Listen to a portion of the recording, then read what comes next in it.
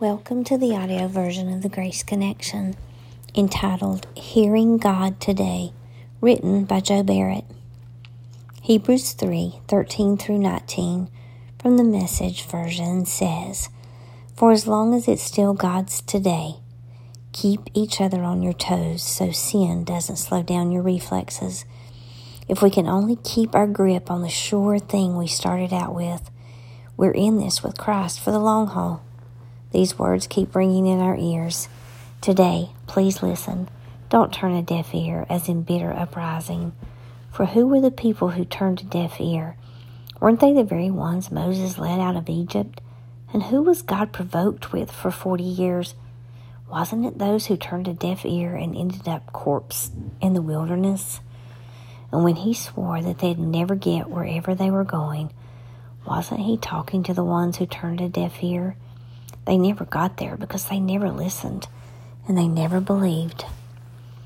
God is consistent, perfect, without a shadow of turning, faithful, and is the same yesterday, today, and forever. You and I are not very consistent.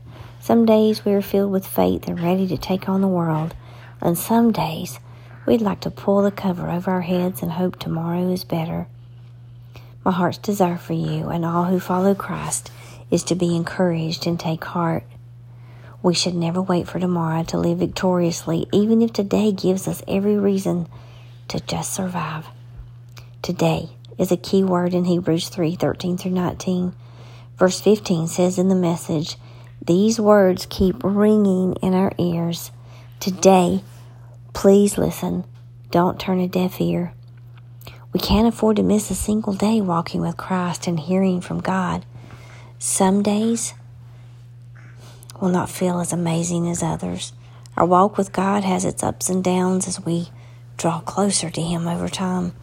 For that reason alone, knowing our own hearts, we must not turn a deaf ear to God, especially when we feel distant. Hebrews gives us some more convincing examples of people who decided they didn't need to hear from the Lord. They ended up corpse in the wilderness. Our spiritual lives depend on hearing from God today. Sometimes we have to be still and listen a little harder. The following passage is some of the best advice you will ever find in the Bible. 1 Samuel 3:9 through 10. "Therefore, Eli said unto Samuel, Go lie down, and it shall be, if he call thee, that thou shalt say, Speak, Lord, for thy servant heareth.